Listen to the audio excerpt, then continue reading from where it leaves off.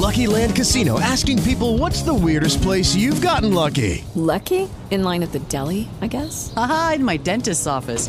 More than once, actually. Do I have to say? Yes, you do. In the car before my kids' PTA meeting. Really? Yes. Excuse me, what's the weirdest place you've gotten lucky? I never win and tell. Well, there you have it. You can get lucky anywhere, playing at LuckyLandSlots.com. Play for free right now. Are you feeling lucky? No purchase necessary. Void where prohibited by law. 18 plus. Terms and conditions apply. See website for details. And who are you, my little friend? Not a spoon, not a fork, but something in between. A fapoon. What will you think of next, Germany?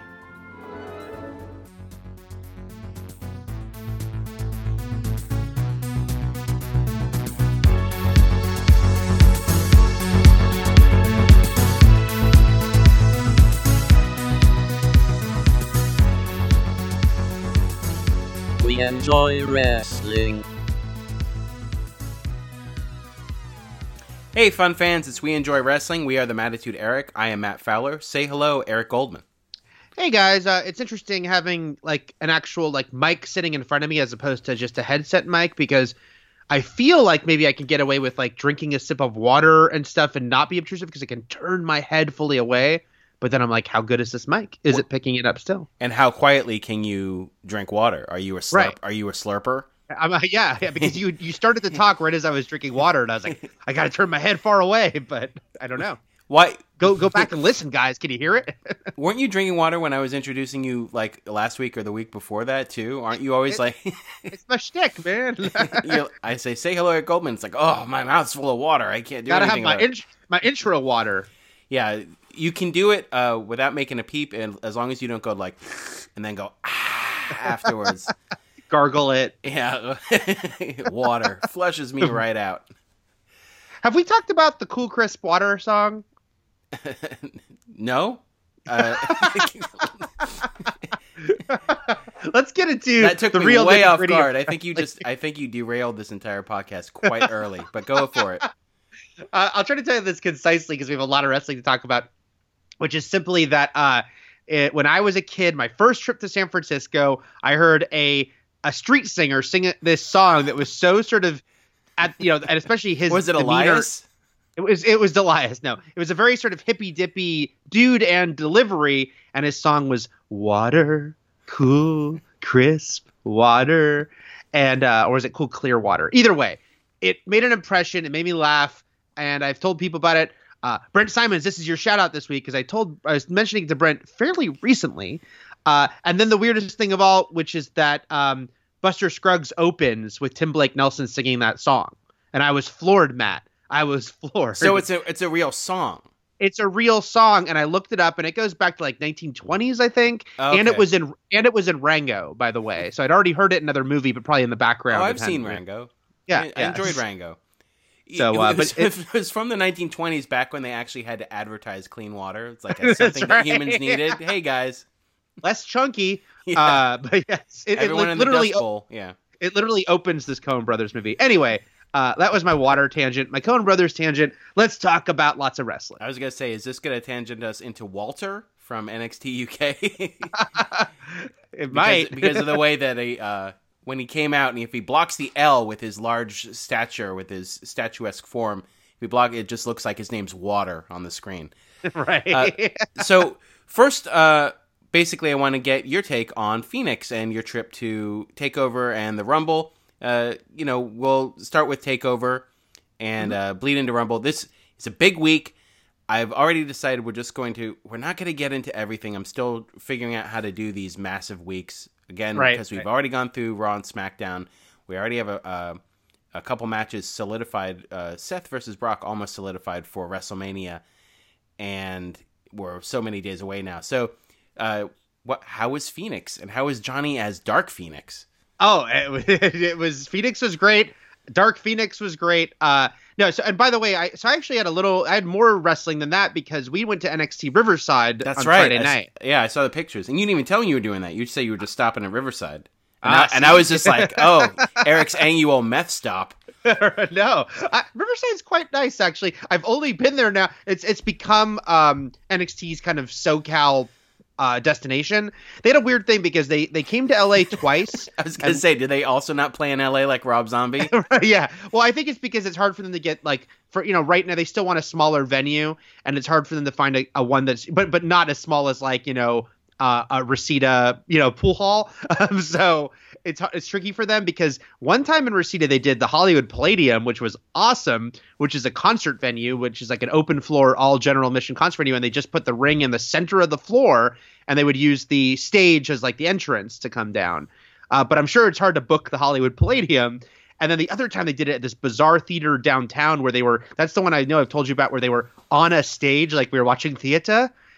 So people were not sitting all around them because you can't sit behind them when they're on a stage. And it was very distancing, So were you only able to see from one side then? Because sometimes when they have a stage at a concert venue, people surround three sides of the ring at least. No, it was like you're in an opera hall, but there's wrestling on the stage. Was it like you're watching a Max Fisher production from Rushmore? Yes. Yeah, it was very a Pinter play. Like I wanted it to be like just like very intense. So now they seem to have found this good venue in Riverside. It's always a great crowd. And that's been they've done 3 times in a row now when they've come to Southern California. So they did that the night before. That was really fun. We got, sometimes, and I know this happens a lot at the sort of house show live events, which is you get a little bit of almost a rehearsal for what's going to happen the next night, especially Ono versus Matt Riddle. It was like a lot of the same spots, but that's always interesting, you know? But did they save the toe biting for TakeOver? No. He bit the toe. He bit the toe at the house show. Yeah. Ono bites toe at house show. Yeah. Cassius Tono. Yeah. No, it's Ono bites bro toe at house bro show. Toe. So that's always super fun. Riverside. Candice LeRae's family is always there because that's where she's from. I thought she was from Anaheim. She's from Riverside. I think she bills herself from Anaheim because she loves Disneyland. But when she's we all should do that. But when she's in Riverside, they say from Riverside when she comes out. And her adorable nieces for the second time in a row were sitting right next to us and very, very excited, as you might guess, to see Aunt Candice.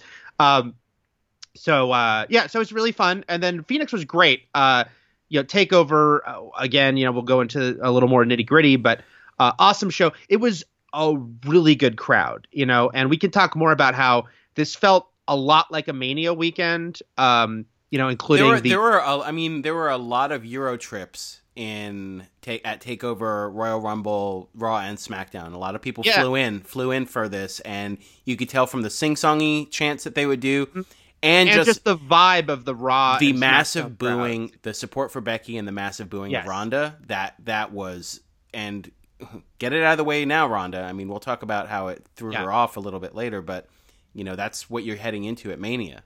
Yeah. So it was that kind of hyped up crowd. That TakeOver crowds are always great, but I guess I can really distinguish this from the last TakeOver I went to, which was the night before Survivor Series. And Survivor Series, I forgot, Matt, that they also did 4 nights in a row. They did 4 nights in a row at Staples Center, but Survivor Series, it's the least of the big 4, and it's not going to get that international crowd. Right. So it was a great crowd for TakeOver, but this was a really good crowd. Like you could just tell with the pre-show matches, they were going to be hyped up. They were. A great show. Johnny and Ricochet, obviously it was kind of like the huge highlight. The Dark Phoenix gear was awesome. And so it was awesome. And then I'll just say before we go into like more stuff about the Rumble, it was really fun being at my first Royal Rumble. It was one of those pay-per-views I always wanted to go to. And it was awesome. I will say my one bitching and moaning was definitely with the fact that it was a baseball stadium and a specific issue that you wouldn't think about until you're sitting there, which is what do you do with the entrance ramp when you have a baseball stadium set up? And the fact is they couldn't have an elevated ramp. There was nowhere for them to come out from an elevated ramp. Like if they had an elevated ramp, they'd be coming out from basically like the stands. Yeah, so they came out from the dugout, and then those of us at home, I don't know if you rewatched anything on the network. I watched both Rumbles in their entirety for this reason. Yeah, they I don't know, I can't remember if people got the graphics at the Rumbles themselves, but when they came out, they had digital computer graphics on the screen for those watching at home that would normally sort of surround them on a Titantron. Right, and because it was just a mini little screen that it wasn't even as tall as they were behind them. So for those of us at home, we got these weird sort of cheap ass computer graphics of like Asuka's mask or something like that, Yeah. or someone's catchphrase over them as they came out of the dugout. And it was a camera wise too. There was a lot of sort of weird camera errors. One camera guy even tripped during Bobby Roode's entrance during the pre-show, but it wasn't as technically sound as what we're used to from a WWE Big Four production. And it was just, I think, the growing pains of being, like you said, in a stadium. Yeah, like a baseball stadium. Yeah, it was weird. So the one thing that was like my one caveat is that at a Royal Rumble of all events, you want to see the entrances, right? Because it's Yeah, like, no, that's why, yeah. there's dozens of them. So that was the bummer, is that when people came out, I just thought of the Never Nudes. Like, there's dozens of them. We couldn't see them. And, you know, the way the screens work, they were just showing the graphic of their name, usually their logo. So until they got in the ring, you could, like, rewatching it, a lot of things I completely had missed. Like, I didn't know that, you know, when the Riot Squad started pulling people out, I hadn't seen them come out with Ruby. Or I saw Drew attack one of the Congo line, but I didn't know he actually attacked No Way Jose himself. If only No Way Jose could, like, weaponize his conga line. Right. Sort of send them to do his bidding. Because when he came out, I was like, wow, this is it. Because usually that's what you got are a lot of, like, NXT trainees or, you know, even local wrestlers, or I don't know who they pick up, who the strays are they sort of pick up for that conga line every time. Yeah. It's not like we see him every week, so it's not an issue. But I was like, this is when he sends his conga line into the Rumble first. Right. He sends them in first. And then, like, to try to soften everyone up, obviously clear the ring. Yeah, wouldn't it be funny if they eliminated everybody and then, like, he just sat in the ring, sort of CM Punk style, waiting for the next person to come out? That'd be amazing. By the way, I thought the No Way Jose bit was very funny.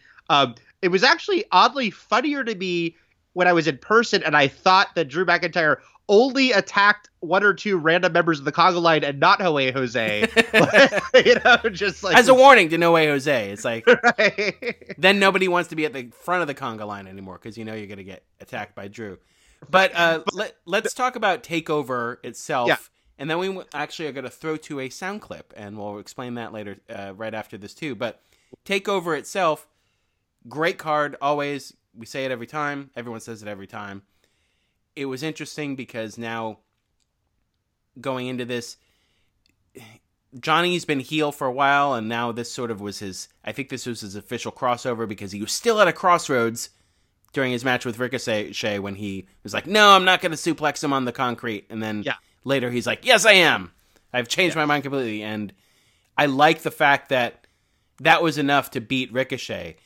It wasn't, they didn't have to do really sort of body obvious heel traits, like have Ciampa come out and cheat for Johnny or something like that. Even inadvertently cheat, like help him without even knowing. And it's like, I helped you. And then it was just a darker, more brutal turn that sort of signified that. And NXT is able to play in those real sort of subtle gray areas a lot better than the main roster can. And I really appreciate that. And the fact that Ciampa himself was able to beat Aleister Black basically clean. I mean, aside from the fact that he worked over his leg, and that's not a cheap ploy. That's solid wrestling. So it just worked to his advantage right at the end.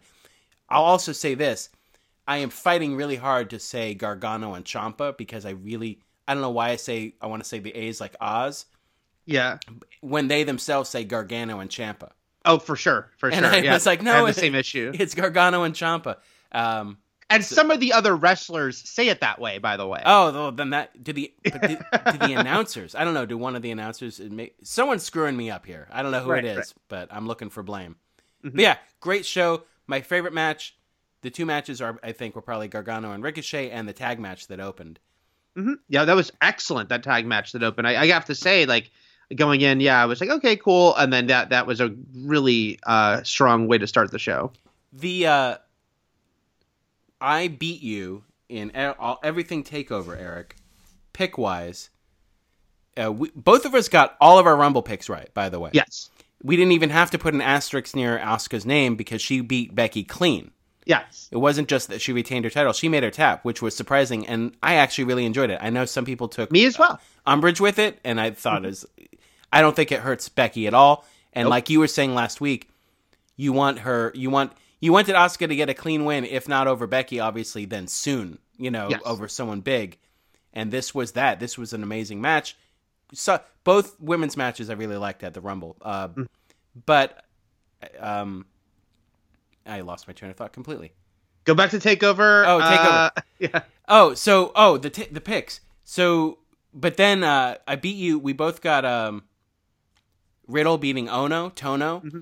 But you decided to just to be different, go against the grain here and not go with War Raiders, and I think you picked Aleister Black and Ricochet. Well, you went. No, because here's the thing I'll say in my defense. I was totally off on the War Raiders, but it's funny because I don't know if you saw when I tweeted you. Once War Raiders won, I realized Gargano and Ciampa were going to win too. Because I only was going for the other guys because I thought they might give Undisputed Era all the titles, and that would fuel into the DIY thing. But once the War Raiders won, I was like, oh, Gargano and Ciampa are winning tonight. Because that was my only reason to think that they would. Now there is balance. I think 3 heels won, 2 baby faces won. So the heels took that pay-per-view. But if the Undisputed Era had won and the heels won, then everything means something. So you do look for how things are booked as the card progresses, and you can change your mind as it goes through. We only get one pick ahead of time, but that's how it goes. Anyway, steak dinner for me. So let's talk War Raiders here, and the clip I'm going to cut to between you and Triple H. Yes. So War Raiders obviously came out with this awesome entrance that not only for their match, but for all of TakeOver. That's how they began TakeOver, right? Was it this huge entrance? Wait, side quest here. I was telling you this on the phone, or was it through text? But either way, I was communicating with you how funny it would be because the War Raiders Viking entrance took a little while to get going. Yeah. And I thought it would be so funny if it wound up being for Matt Riddle.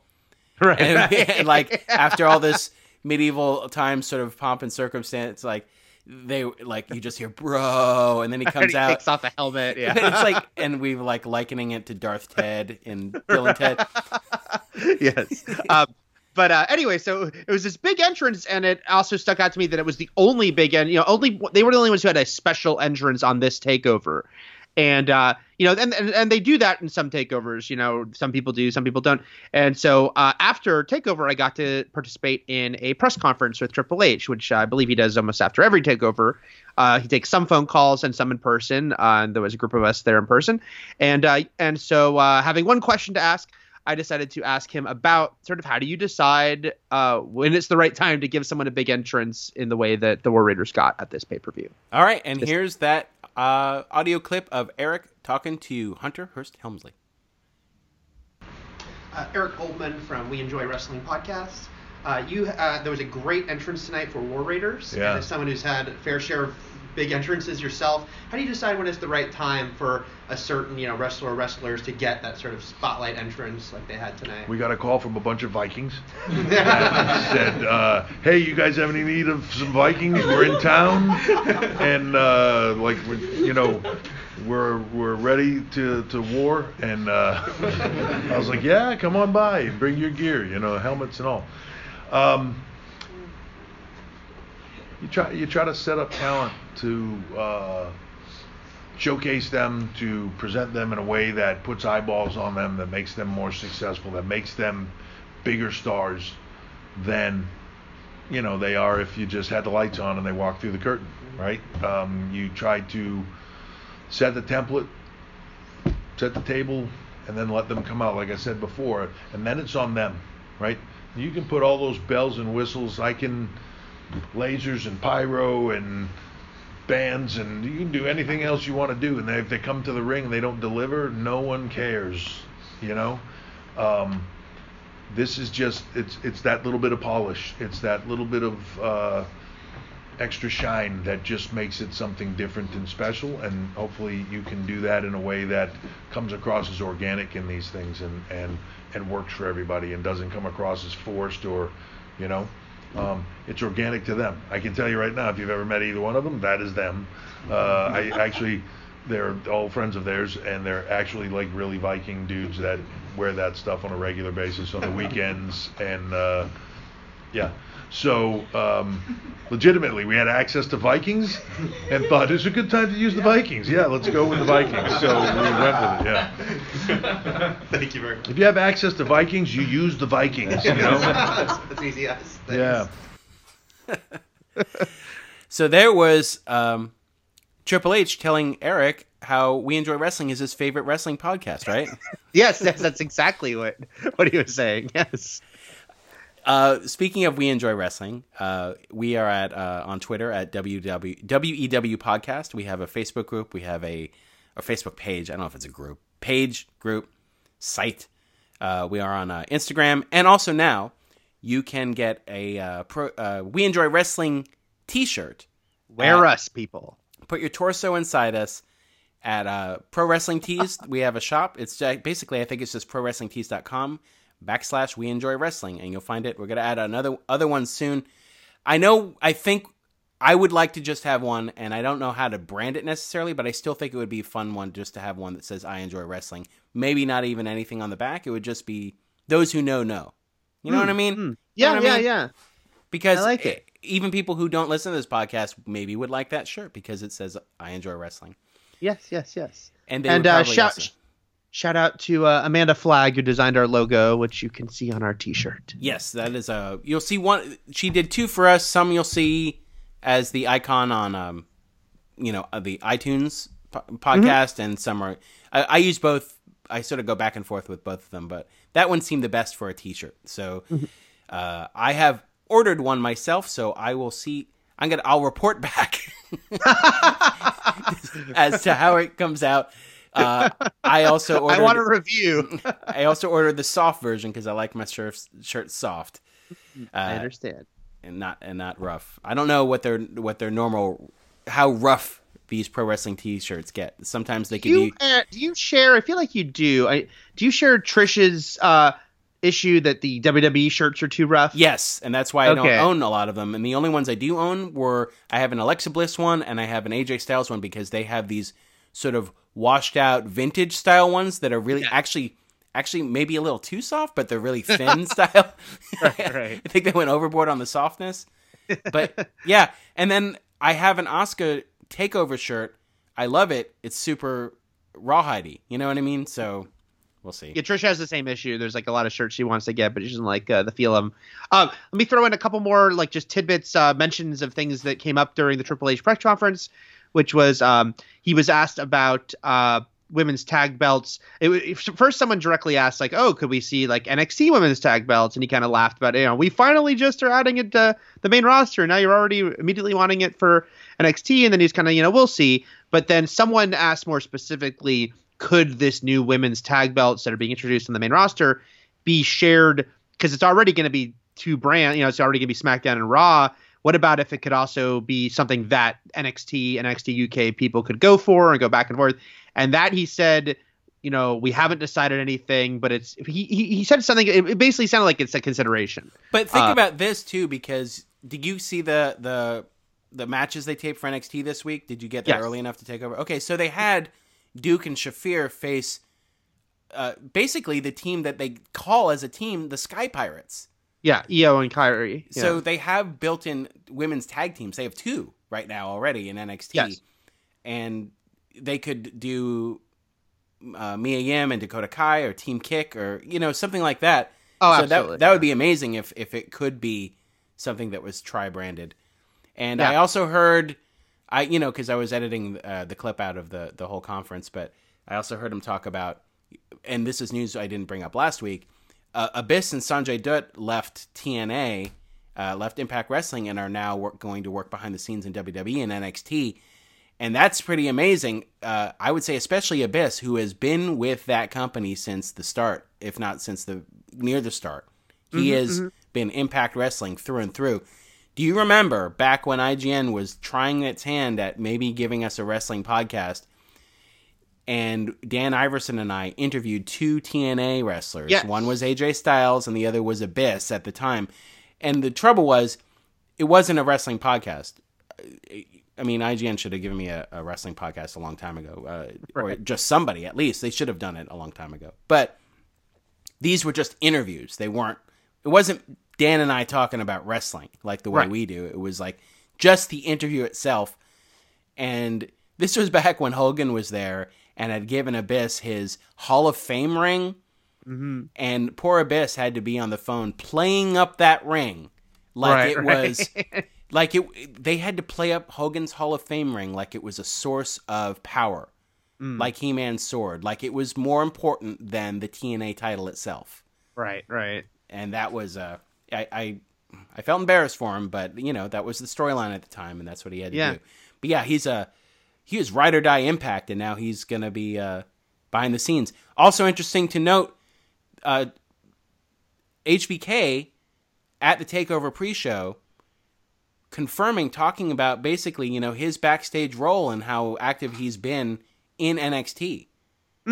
And he was the one who sort of was talking about that Rumble that you saw go on after TakeOver went off the air, that they showed us later, that is leading up to next week's... Not a Royal Rumble, just a Rumble. Yeah, like a Rumble, a scuffle, a kerfuffle. Not an actual Rumble that's going to give us a halftime heat show at the Super Bowl, 3-on-3 tag match, which I'll be tuning in for, because who wants to watch achy Maroon 5? Did you see the spots for that at all? No, I did. I was actually, because I'd finally I had to go pee finally, but I came back right as that was airing, so I was walking to my seat and saw the Maroon 5 graphic. Yes. Yep. No, but with, I swear they just took a crowd booing Roman Reigns. It's like, do you want to see this band? And they show Adam Levine, and it's like, boo. That's the lead singer, right? Adam Levine? Yes. Okay. And it was like just chorus of boo, like. That's the reception they're going to get at the Georgia Dome or something like that. But, like, it's just going to come out.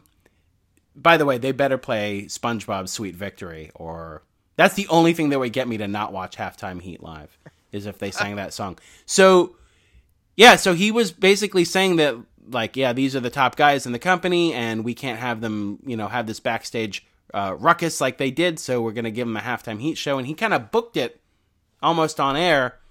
And, it was interesting because, he wasn't at the Royal Rumble pre-show. He was at the TakeOver pre-show. So he's also lending a hand there. Do you have anything else to say? Go ahead. Because, two things I'll say. Didn't he actually, he's on the Rumble pre-show is when he announced Halftime Oh, okay. Am I mixing it all up?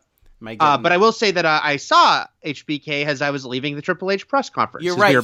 He was on the Rumble pre-show. I got it completely wrong. Wearing an NXT hat. And shirt. And was all NXT geared out. And underwear. And hogskin boots. But yes, I spotted him backstage as we were leaving. Last thing I was going to say about NXT, though, and the press conference was just that it was interesting because when we were walking after the show, it's this great show, and Ciampa and Black were a strong match. Ciampa. But Trish was like, oh, they should have had Johnny and Ricochet go on last. And, because that was, the highlight. But it was funny because someone asked Triple H about, like, the booking and the order. And he kind of even said, like, he basically said they knew going in that Johnny and Ricochet would probably steal the show. But that, feeling like you have to respect the titles. Like, you can't have the North American title go on after the NXT championship. Especially since Black and Ciampa have the longer feud, going back to the summer when he took the belt from him. So they even have a longer built-in storyline. Yeah. And they can get around that, of course. Like, Gargano, I'm saying it right, and Ciampa, they went on last in New Orleans by it being with no title on the line. Just storyline, yeah. Because it was unsanctioned, Yeah, they had to wait for the rules to turn off. Like they assumed the clock strikes 10 and the rules are no more. They assumed the crowd would all leave because it was unsanctioned. Unsanctioned, I only pay for. Right, I only want to see the sanctioned matches. But yeah, so that was just an interesting thing about how they do want to keep in mind like which title should be on last. Anyway, so that was my TakeOver experience, and it was great. Judy was boring. Hello. Then Judy discovered ChumbaCasino.com. It's my my little escape. Now Judy's the life of the party. Oh, baby, mama's bringing home the bacon. Whoa, take it easy, Judy. The Chumba life is for everybody. So go to ChumbaCasino.com and play over 100 casino-style games. Join today and play for free for your chance to redeem some serious prizes. ChumbaCasino.com. No purchase necessary. Void where prohibited by law. 18 plus terms and conditions apply. See website for details. With Lucky Land Slots, you can get lucky just about anywhere. Dearly beloved, we are gathered here today to... Has anyone seen the bride and groom? Sorry, we're here. We were getting lucky in the limo and we lost track of time.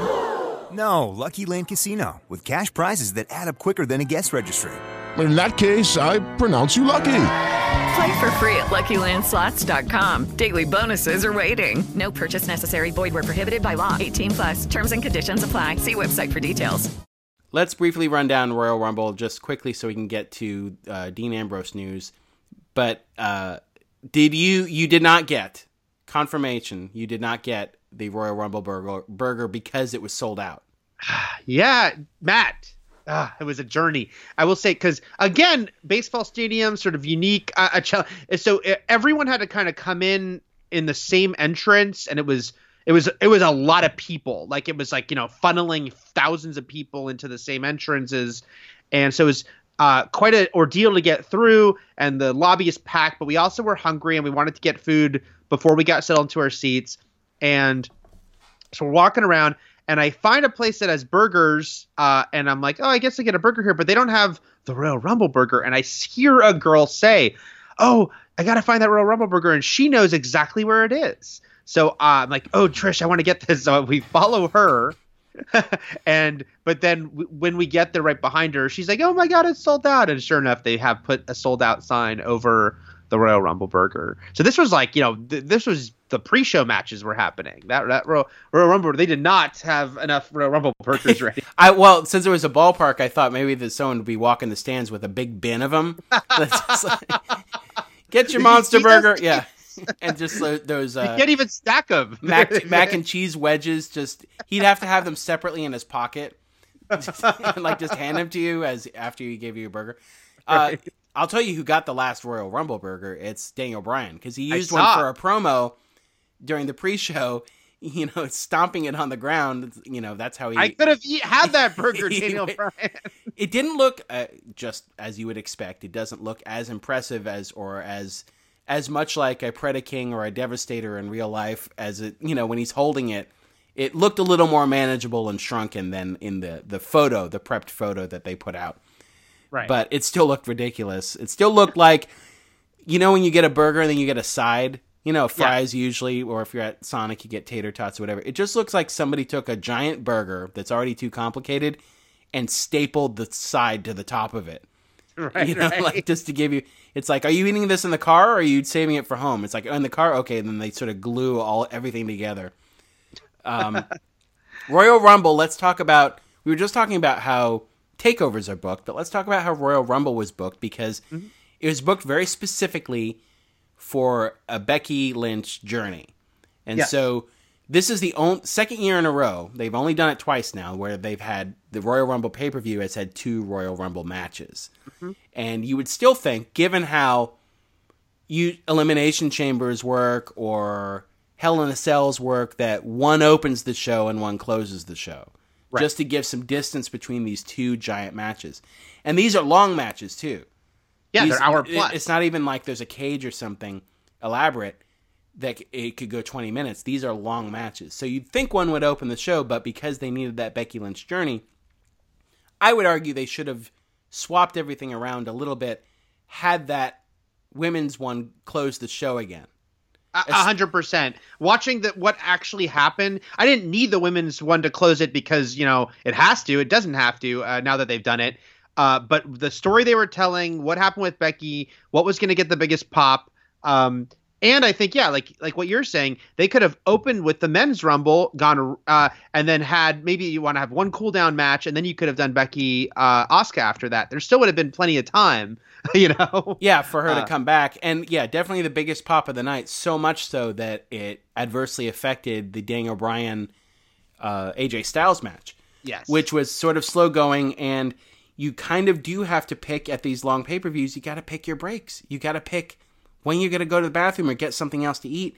And it's just everyone went to the bathroom after the Women's Royal Rumble because we've been watching, well, not just an hour plus Royal Rumble, but then there have been matches before that. So it was like one of those things. Trish actually got up to go to the bathroom, then came back and told me, don't go to the bathroom right now because the lines are too insane. And I actually waited until at the end of that match. So DRL, no real name here or no real picture, but he tweeted at us a question. I'll read a couple emails in a sec too, but he said, would anyone object to having intermissions for pay-per-views over 4 hours? Could this DRL could have stood for it for the Royal Rumble after the Women's Rumble. Then they have it at WrestleMania after the Brock Rollins match. It creates a double main event as well, the first half and the second half. I would say, man, it's hard to I don't think I could stand anything that would just make these pay-per-views longer. Yeah. Also, I understand where you're coming from, DRL, but I don't think I could stand a longer pay-per-view, and I also don't think that any stadium at any of these big pay-per-views could stand for a designated time for everyone to go to the bathroom.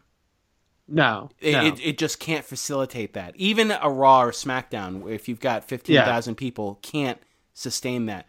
These shows can only really work if most people kind of pick and choose when they're going to go to the bathroom, but not everyone. You know, not a designated like stand up and stretch and go out into the lobby time. That would just cause chaos, I think. The one thing that that WrestleMania does that no other events do, including the Rumble, are have a musical act or two. Yes. And then also like, here's all the Hall of Fame winners. And so those moments do provide a little bit of that, you know. I still think, though, that you do need those. Something still needs to be happening out there. Whether it's a match or a promo or anything. Quiet. It can't be like a play. Or even NXT, the house shows do this. They do like a 10-minute break, but that's such a different thing. That's a small crowd. That exactly. That they can handle that. Yep. So let's talk. Before I get into these emails, I want to talk Dean Ambrose. What are your do we want to say anything? Should we say anything else about the Rumble? Like any before we go into the Ambrose stuff? I really enjoyed the Rumble. I think the Women's Royal Rumble suffered a little bit until the final 15 minutes. This is just my opinion. I don't think it was a very strong Rumble until the end game for that time, and I think that it's because the men's roster has a more fleshed out roster with more people you see all the time, and more people who have active storylines and feuds. And women's division doesn't have that. It just doesn't. And you're lucky if you have two women's storylines going on a brand.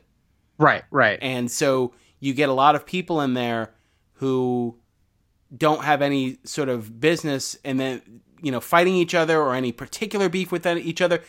I mean, it opens up opportunities definitely because we got a Zelina Vega, Candice LeRae NXT standoff. Yes. In the middle of that, and I mean, it's awesome, but it also speaks to the fact that they really do have to dive into NXT to find beef between some of these people in the ring. And then some of it was a little sloppy. There were some mess ups. I think they overused Tamina Snuka a little bit. But it picked up at the end. I thought the men's Rumble was a lot of fun. It was actually also not as long as the female Royal Rumble. Went by a lot quicker, and I don't even know if they were fudging with the 90 seconds between people coming out. I don't know if they were changing that to a minute just to rush through it a little faster. The Brock Lesnar Finn Balor match was good, but I don't think. It wasn't what I necessarily wanted it to be, but it was kind of what I expected it to be. Brock sold for Finn really well. He did. I think everyone needs to take a step back and figure out a way to make, if it is indeed going to happen, Seth Rollins versus Brock Lesnar feel different than Brock Lesnar versus Tiny Guy. Because we've seen Daniel Bryan, we've seen Finn Balor now. Obviously, I'd much rather see him face a tiny guy than a big guy. He works a lot better with the smaller, quicker, athletic people. He does, for sure. But they do need to make a way to make it feel like we're not going through the same steps. So it's like, oh, here's a flurry from the little guy. Oh, and here's the mauling for this long. And then they have another flurry from, So they have a little bit of a challenge going forward. The fact that Seth Rollins is still super over helps. Yeah. What do you have to say? I echo a lot of what you say. It's funny because I loved how many of the NXT women showed up into the Rumble, and some of them were legit surprises. You know, it's interesting to me that they included Casey Catanzaro, and then I'm not going to say her name right, the Chinese wrestler Xia Li. Yeah, I think that's it. Only because I haven't seen them yet. I might have missed them, but I haven't seen either of them on regular NXT. I've seen them on the Mae Young Classic, but they haven't been like on the show yet. I think Casey maybe has done NXT live events. She has, okay. Yeah. But so that was interesting. I understand that her celebrity actually, you know, there are people who know her from American Ninja Warrior who don't even know her from wrestling. And she had a great moment. I mean, you know, because she is, it's so funny that she's dating Ricochet, and she's like the female Ricochet, and she got to show her, you know, crazy save talent there. But yeah, it's funny. Someone tweeted me because when I tweeted about how much I liked seeing the NXT people, someone said, yeah, but it's really pointing out the deficiencies in the women's roster WWE has to work on. And I was like, yes, true. And what you're saying, Matt, 100%, because we've talked about this, how they definitely need to give them more storylines. I mean, I don't know if they're ever going to get the 50-50 parity and like the numbers game, but they just need to have more storylines and more things so that, yeah, there's more to call upon when they're all in the ring together. But I will say that my one counterpoint to the guy who said that to me is all those women WWE has hired. I mean, they're all under, you know, they're all in NXT, but obviously the plan is for them to all to come to WWE if things work out eventually. So it's not like they're not actively, you know, developing a lot of female talent.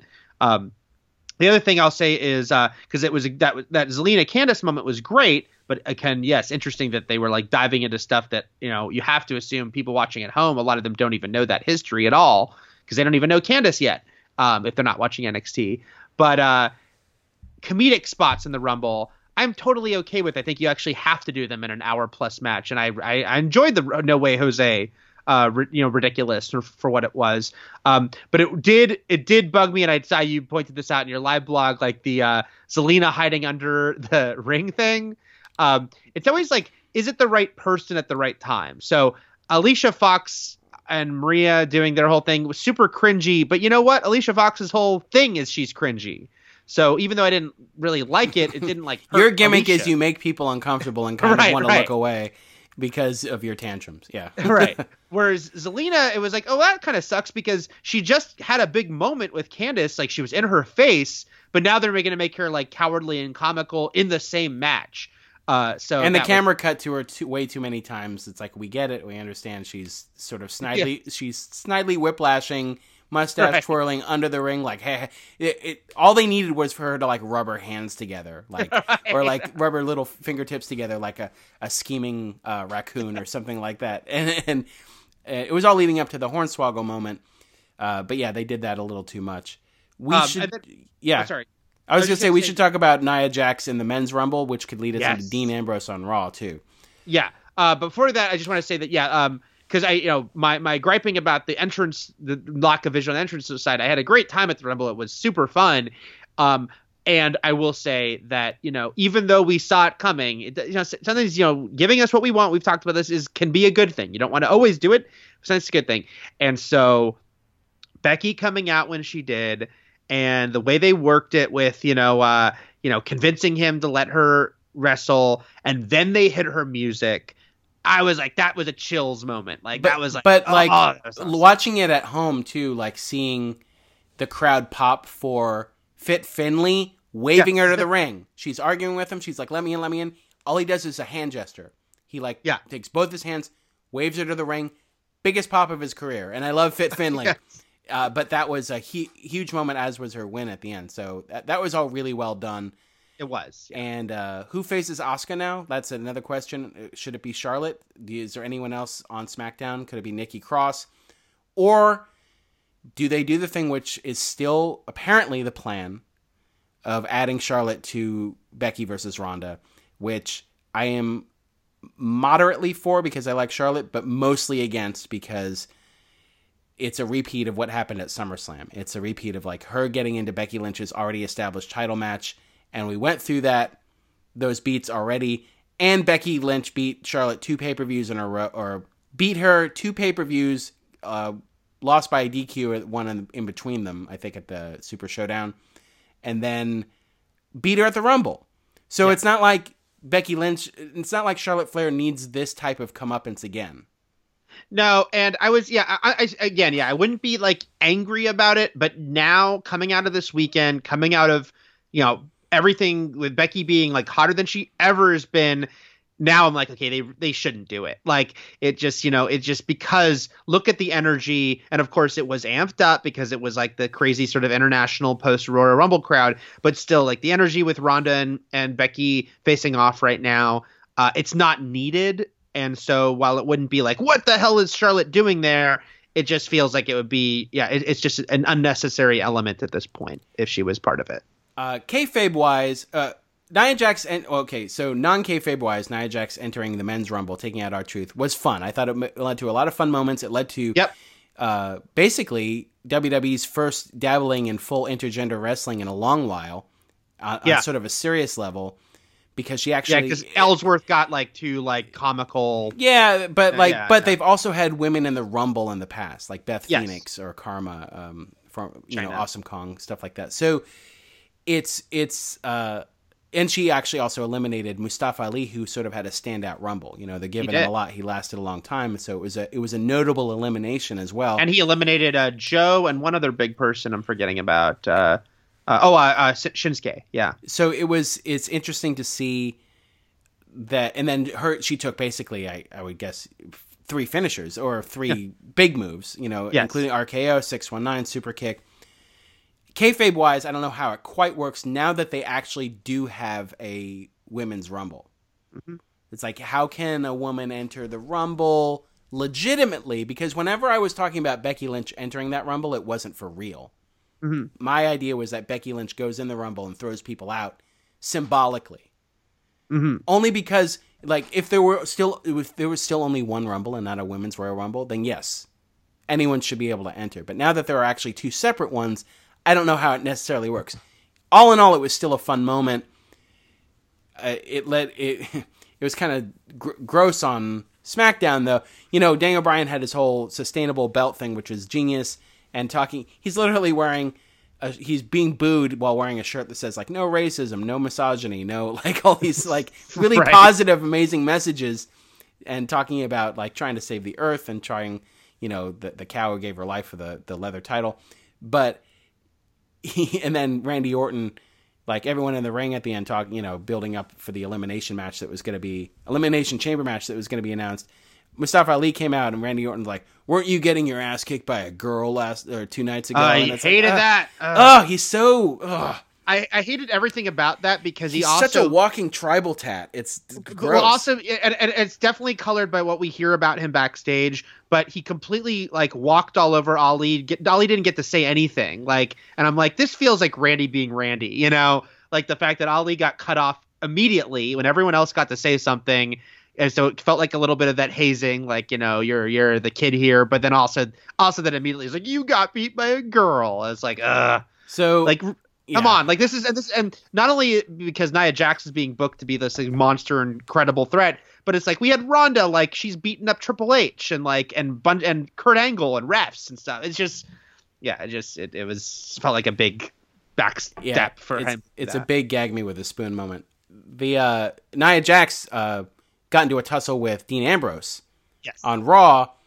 Right as Dean Ambrose was about to sit down and try to talk to us about something serious. So he's had to sit down. He's like, "Hey guys, don't be jerks. I got something to say." So the news came out. It was rumors at first. Dean Ambrose wants out of WWE. I don't know if WrestleMania would be his last match, if he's still being booked at that point, or if it just expires in April at some point. I think it would have to be expiring after WrestleMania. I don't know why anybody would have their contract before WrestleMania. Yeah. I don't think WWE would do that. A lot of rumors going around. Is he going to AEW? Is he just done? Is he burned out? Reports that he doesn't like the direction of his character. Can't say we blame him. He doesn't like quote-unquote hokey shit and is just done. He seems like somebody who money is not important to him and he could just walk away if he wanted to. He might just want to break from wrestling or be done with it forever. Yeah. Could be doing a CM Punk, but in a more honorable way because he's not just walking out on the company. But is this real? Now, so with all this actually went up on WWE's website, .com, and they confirmed it. They put out a press statement saying, like, this dude's gone. We hope, best of luck in his future endeavors. We hope one day Dean Ambrose will return to us, like, as the character name, because they gave his real name, too. And they haven't done bullshit on the website in a while. They haven't actually made up a fake story in a long time. Most notoriously was the one when they were like Jeff Hardy in a car accident. I can't remember the details, but they really played up a fake injury on Jeff Hardy like he was in a real life wreck. Right. And that got them a lot of heat back in, and this was still like almost a decade ago. So, they haven't done it in a while. This isn't as, horrible if this is all a lie, if this is all sort of a work. It's just one of those things, and I think that's why I latch onto that Living Color lyric so much when on this podcast, that everything is possible but nothing is real. With regards to wrestling, not just because Living Color sings Cult of Personality and are also an excellent band. Remember how much they rocked when we were coming up, Eric? I do remember it. But is this part of a storyline? Like, they were going to have Dean announce something. They literally set it up as a segment, and then are they just going to bury him until WrestleMania? Is that the idea that, Aleister Black, he got eliminated by an NXT player, granted an NXT main eventer, and then he got sort of shown up by Nia Jax on Raw. He lost clean to Seth. That's fine. But is he just going to be in the Carnival dunking chair until WrestleMania? Yeah. Or is this actually the storyline that he's going in? Will he actually ever get to sit down and tell us he's leaving? I don't know. It's very confusing. Right now I'm taking it at face value. Me too. With that, like, maybe they're trying to convince, because it's just a little odd, that to have the announcement ahead of time that he's leaving is a little strange. And then you do wonder, like, are they trying to pivot this into a storyline if they can convince him to stay? It reminds me of CM Punk, not when CM Punk actually left, but when CM Punk's contract was up and they turned that into a storyline, with him, winning the title but he's not signed and all. And in this case, it's like, I feel like he's probably really leaving. But it's like there's that little wiggle room, and now that they've announced it, they can turn it whatever way they want to. So, I mean, if he goes to AEW, that would be amazing. It would also alleviate the burden off Renee of having to explain the actions of her husbands week in and week out. Yes, it would very much so. But we don't know what the plans are. We don't know how real this is. Right now, we're just both treating it like it's an actual news story since WWE put it up on their website, and how they choose to address it on TV, we'll just have to see going forward. Right, I guess that's the biggest thing, is now that they've said it, they can't ignore it. Like, no, they can't. Yeah, they can't ignore it, and they actually will have to probably call back to and make him try to sit down and talk to the crowd again. Yes. Few emails before we get into Daniel Bryan here. Christoph Maxey writes in. Christoph from Arkansas. I've been a fan and follower of the wrap up. And through channel surfing. So both of those things. Thanks for the podcast. I hope it will continue for a long time. I feel like we're friends, even though we've never met. The only one thing I want to say about the Rumble is that it felt like the production really struggled, particularly during the Women's Rumble match. It felt like they could never decide what to show on the screen, and the camera shots popped around like crazy. I think they let too many competitors stack up, and entrances were happening while big spots happened, and it felt really clunky.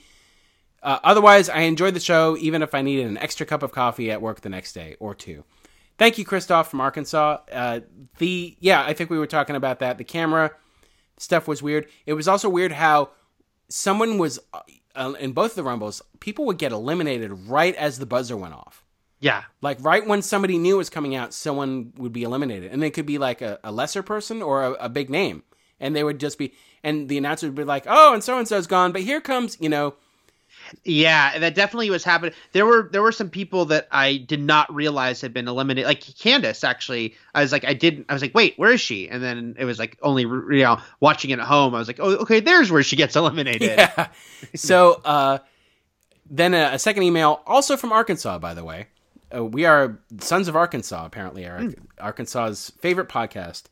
There should be there's a tag team on Impact called OVE, Ohio versus Everything, and there should be Arkansas versus Everything. By the way, my brother lives in Arkansas, in Bella Vista.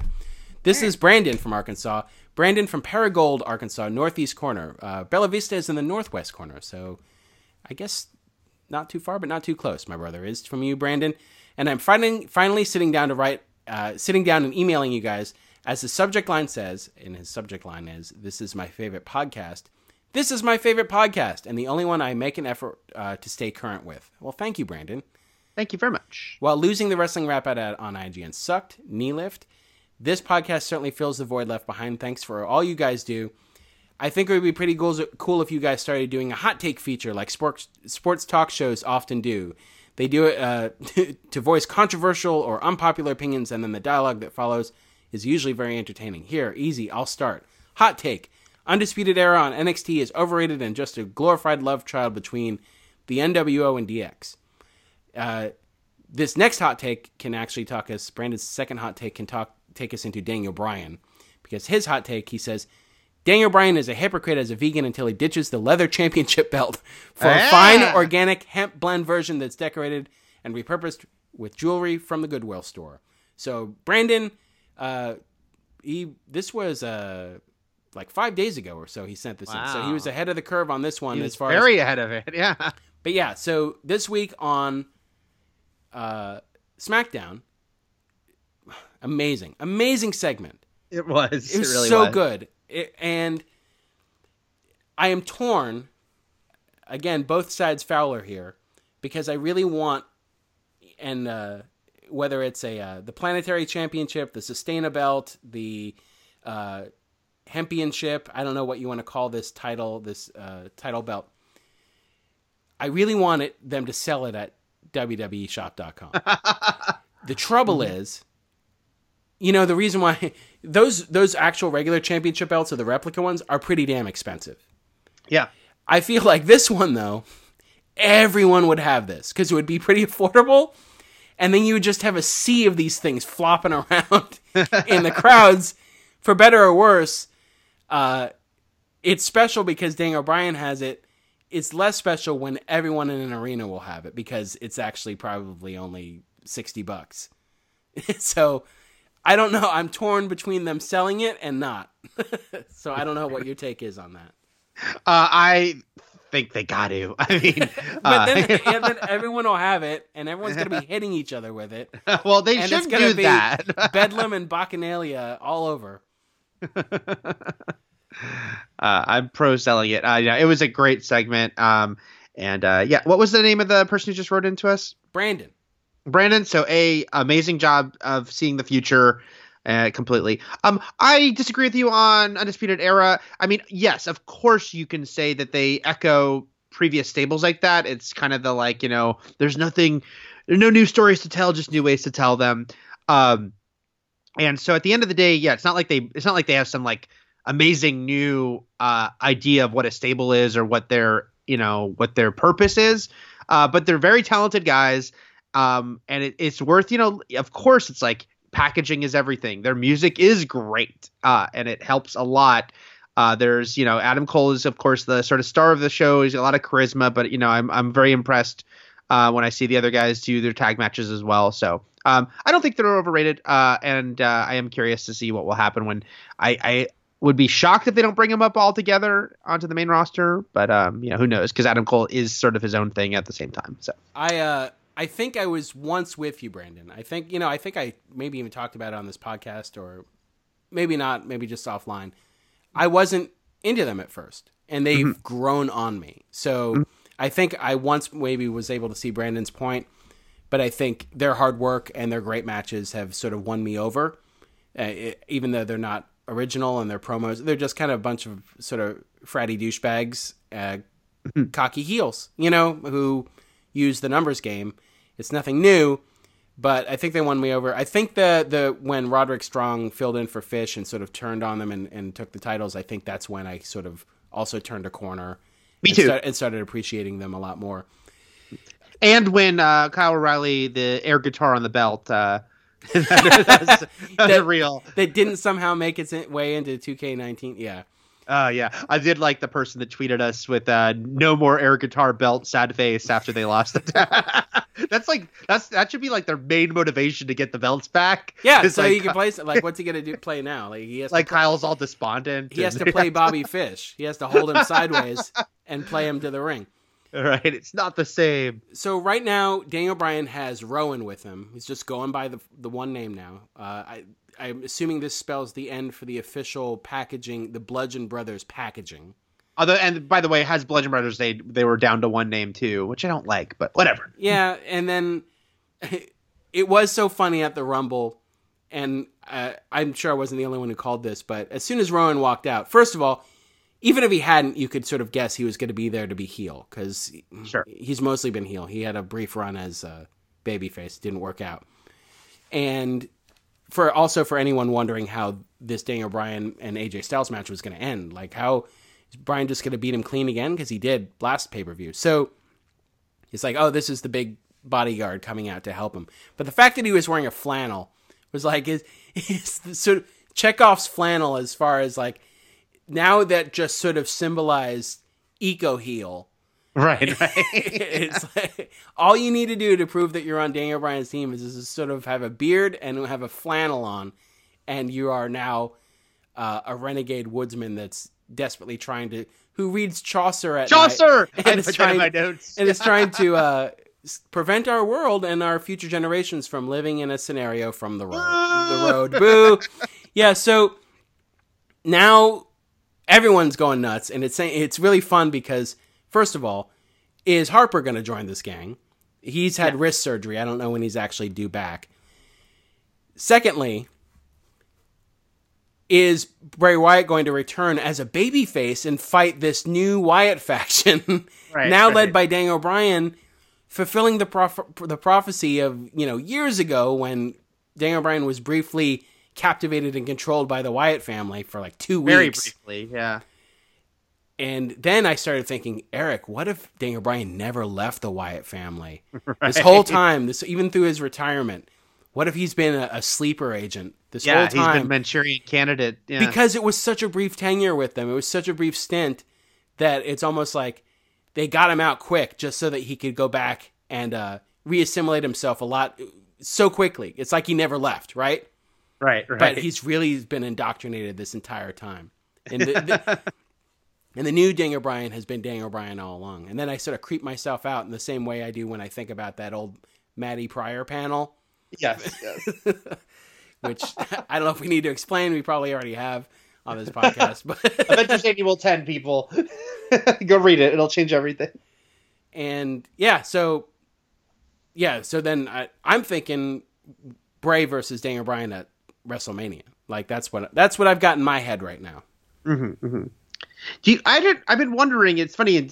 Funny that this was the week that Rowan came out, because I was like, I knew Harper was out injured, but I was like, is Rowan just wrestling, but we're not seeing him? And then I was like, where? They were both injured. They were both injured. Okay, and then what about Bray Wyatt? Because obviously Matt Hardy kind of semi-retired, but then it just seemed like Bray dissipated. Yeah, he just took time away. I think. I don't think he was injured. I mean, maybe he was. Who knows? Who knows? Everything is possible, but you know how the rest goes. I do. Then we'll just we'll sign off here soon. We'll just talk about. Did you feel like I did, Eric? Bringing out is George Miz's dad? I believe so. Bringing out George Mizanin for that segment. That segment needed Coral. Oh, did you see me tweet that? No. Oh, I didn't see that. All right, that's okay. Really so funny. there's that. So you do agree with me? Okay. Yes, last night, because I was watching it last night, and I tweeted something like, "I'm catching up on SmackDown, and now that there's this whole bit with Shane and Miz and Miz's dad, I feel like we finally need Coral to come out here." And then I put in parentheses, probably to turn on Miz. But yes, I felt absolutely like we needed Coral. Yeah, I had to. I feel like. Have we talked about Miz's background on the podcast, Eric? At least a little. I feel like I need to defer to you for anything involving memory, because you know how that works. You're the memorizer. I don't know if we've gotten that. I mean, of course we've mentioned in passing that he was on The Real World, but I don't know. Have we talked about Coral? I mean, we talked about his dad. We talked about the fact that his dad like being a racist who he had to base. We did talk about Coral, I think, tangentially, because we talked about how she was like a big part of kind of like opening up this young man's eyes to, the world away from what he'd been raised with. Yeah, because I was tweeting with Lindsay Kelk, who's a huge wrestling fan, also on Tights and Fights, and she's not from America; she's from England. So I do wonder. Again, it's one of those things where we explain the Hulu cut because a solid 30% of our listeners are outside of the U.S. So The Miz comes before Miz was a wrestler. He was on a series of reality shows. It started with MTV's Real World, the 10th season, called Return to New York, and he was a sort of a standout member of that season, especially his arc. And because he was like 20, he was very young. He had to. It's notable because he had to sort of overcome some bigotry that he had, some personal prejudices that he was raised with because of his father.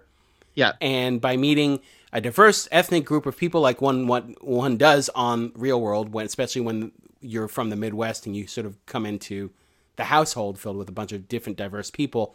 He learned to overcome that. He learned to be a better person out of it, and then he and Coral became really close friends for a while. Then Miz went on to do a bunch of challenge reality shows. There was like Real World, Road Rules, which was another reality show challenge where they would face off on a season's worth of sort of physical dexterity and mental dexterity contests, and there would be a winner. He literally won it for his team. I think it was Battle of the Sexes, the first time he did it around. And then his season of Real World is also notable because that's when The Miz debuted. When Mike would get drunk, being a huge wrestling fan, he would act kind of like The Rock. Yeah. But he would call himself The Miz because of his last name, and that's where that started. Anyway, brief history of The Miz and reality TV and racism. But because him and Coral, who I say older, but she's probably just like a couple years older than him. But she was this black woman who at first they were just fighting all the time, but then it was like a nice reality show story as far as like they developed a true friendship. She kind of talked to him about her experiences and where she was coming from, helped him see some of the prejudices he was raised with, and their friendship, I think we even saw them together in a couple of the challenges too. Yes. So it was like a continuing thing. And when he became a wrestler, a lot of us joked that Coral should be with him at the time. We're like, oh, she should be his. When he was champion, manager. I was still asking him about Coral. Right. That's how fresh the Coral thing was. Right. So real quickly running through, sorry, I'm only 88%. I'm not 100% better, but I started getting out of the sick woods this week at the beginning of this week. They turned Elias heel again. And Rusev. I was going to bring up what a weird week it was for people just walking out and being heels again. They moved him and Shinsuke seemingly completely out of the U.S. title picture instantly by having them both lose now that there's no more automatic rematches per the fresh start. Now they're just going to feud with Anderson and Gallows, it seems, as a tag team. So I don't know what the future has in store for R-Truth, but I don't think it's going to be fighting Shinsuke and Rusev much more. R-Truth, by the way, 47 years old. Wow. Yeah. The Revival beat Hawkins and Ryder. I don't think you probably saw that on the Hulu I did cut. because I actually watched some of Raw live. Okay. So you saw them misspell Zack Ryder's name when he came out? I'd seen it on Twitter beforehand, but yes. Then, the boos for Ronda Rousey, the most boos she's ever gotten since she's started in WWE. And it was already, because I tweeted out how it was the most boos she'd gotten at Royal Rumble, like versus Sasha, which made sense. It's like with like a very amped up crowd like that, international fans, Sasha kind of finally coming back into doing a bigger thing. And there's a lot of love for her. So it was like, okay, I was like, wow, this is the most boos I've heard Ronda get. But then nuclear boos once it was her and Becky actually facing. Yeah, because who was she facing before Sasha Banks? She was facing heel Nikki Bella. She was facing Nia Jax. Right. Established heels, people are ready to boo. While they were leaning towards still wanting Ronda to really succeed and do well in WWE. But now that she's actually going up against horsewomen, even with Charlotte, I don't think it was like that. But Sasha was sort of the tipping point. But yeah, they really threw her and her promo. She couldn't. She even broke character, quote unquote, because she was like, "All right, you guys made me stutter and stumble here, ha ha ha." And it's she when they do it to her, she just smiles, like really uncomfortably smiles, and it really threw her. And I think it also affected the Bayley match for the first half of it. Yeah. I think she was still gathering her footing here.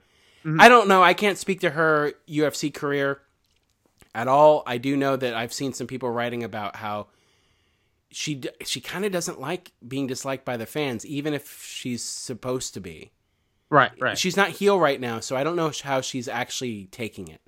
Like, if she were playing a heel character, she'd have to get used to that, but just being herself, supposedly Ronda Rousey as herself, getting boos, she's gonna have to really get used to that.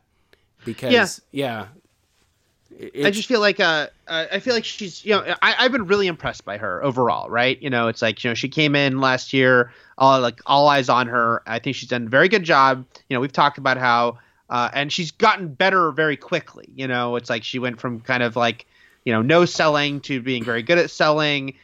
She's, very technically proficient. Of course she can look credibly tough because she is credibly tough. Mic skills not great, but they've gotten better.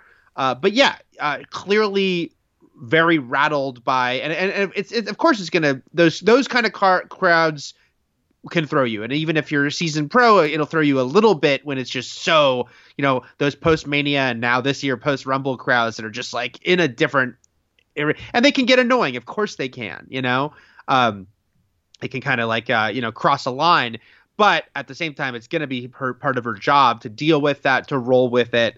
And so I hope she can, because, on one hand, I do feel sympathetic to the fact that kind of sucks that she's just getting booed for not being Becky. It's not like Brock, where there's like a lot of like resentment at this point about how he barely shows up. And basically we know he doesn't give a shit, with her. It's like, no, it's like, I feel like her investment is real. She's shown that she's willing to put in the time. But at the same time, she's facing off with someone who just, that's everyone's going to boo you because you're not her. And on one hand, that kind of sucks. On the other hand, you have to deal with it. And hopefully she's getting she's getting the Roman Reigns treatment, and sort of really quickly for her. It's not like it was slowly building up. It just, the tide turned very fast. And because it's the road to WrestleMania, it's a different crowd. We'll see how we'll see how next week's TV tapings go, because everyone will have flown home. So we'll see how the crowds going forward treat her. Also, by the way, it was interesting for me that, because we're always wondering if they'll pull the trigger on the horsewomen versus horsewomen thing. So it's funny to me that when she and Sasha had their face off at the end, first she tried to shake Sasha's hand, and then Sasha kind of gave her attitude instead, and Sasha threw up the 4 horsewomen sign. Right. And it was funny because I actually was pretty sure when Becky's music hit and Bayley was still standing in the ring with Ronda, I thought, okay, well, Bayley's going to get out of there, but maybe they'll walk past each other and Bayley will give her the 4 horsewomen.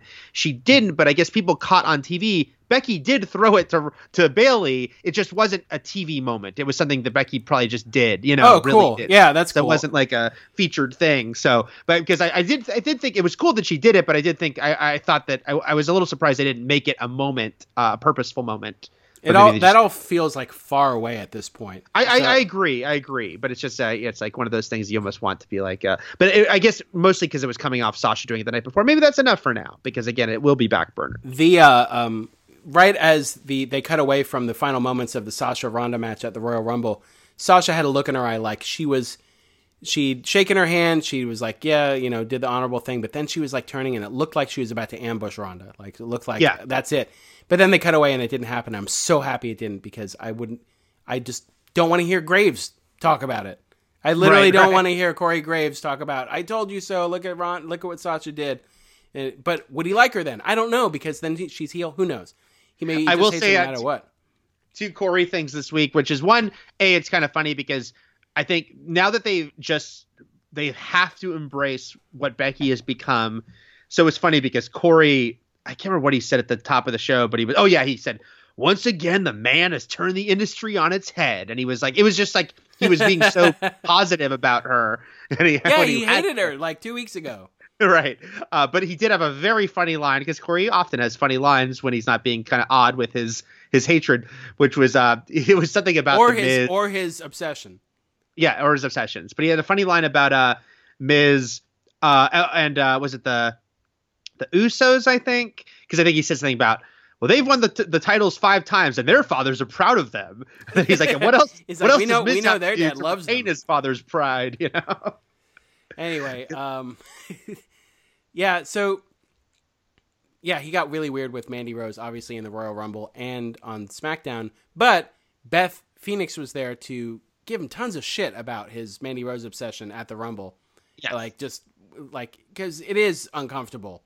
And then Byron wasn't letting it go this week either, because Corey wouldn't stop talking about Mandy Rose during other matches. That's when it starts getting, that's when, you've got a problem.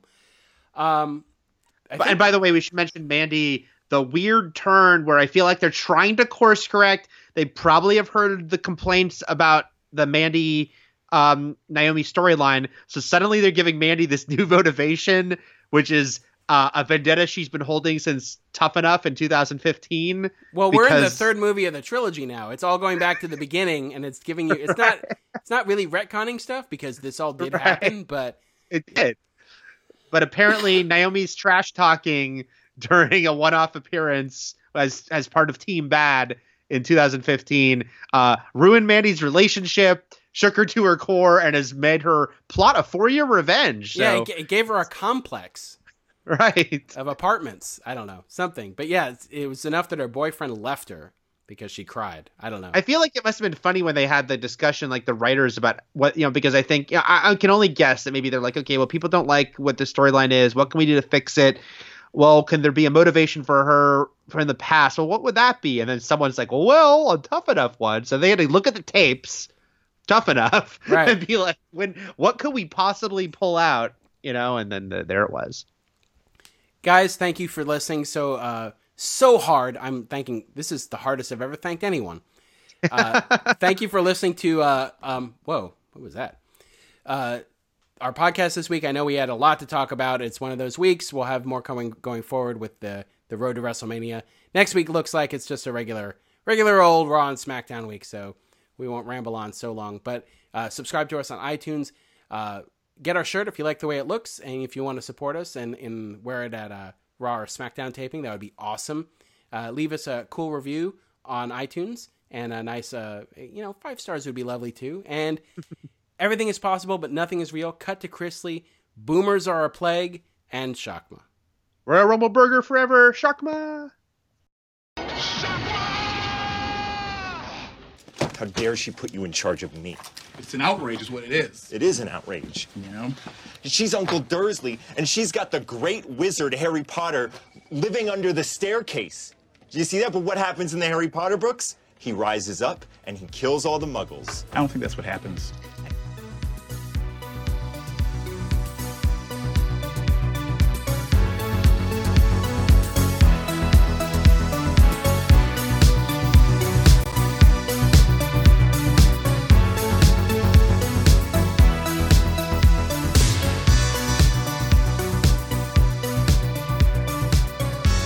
We enjoy wrestling.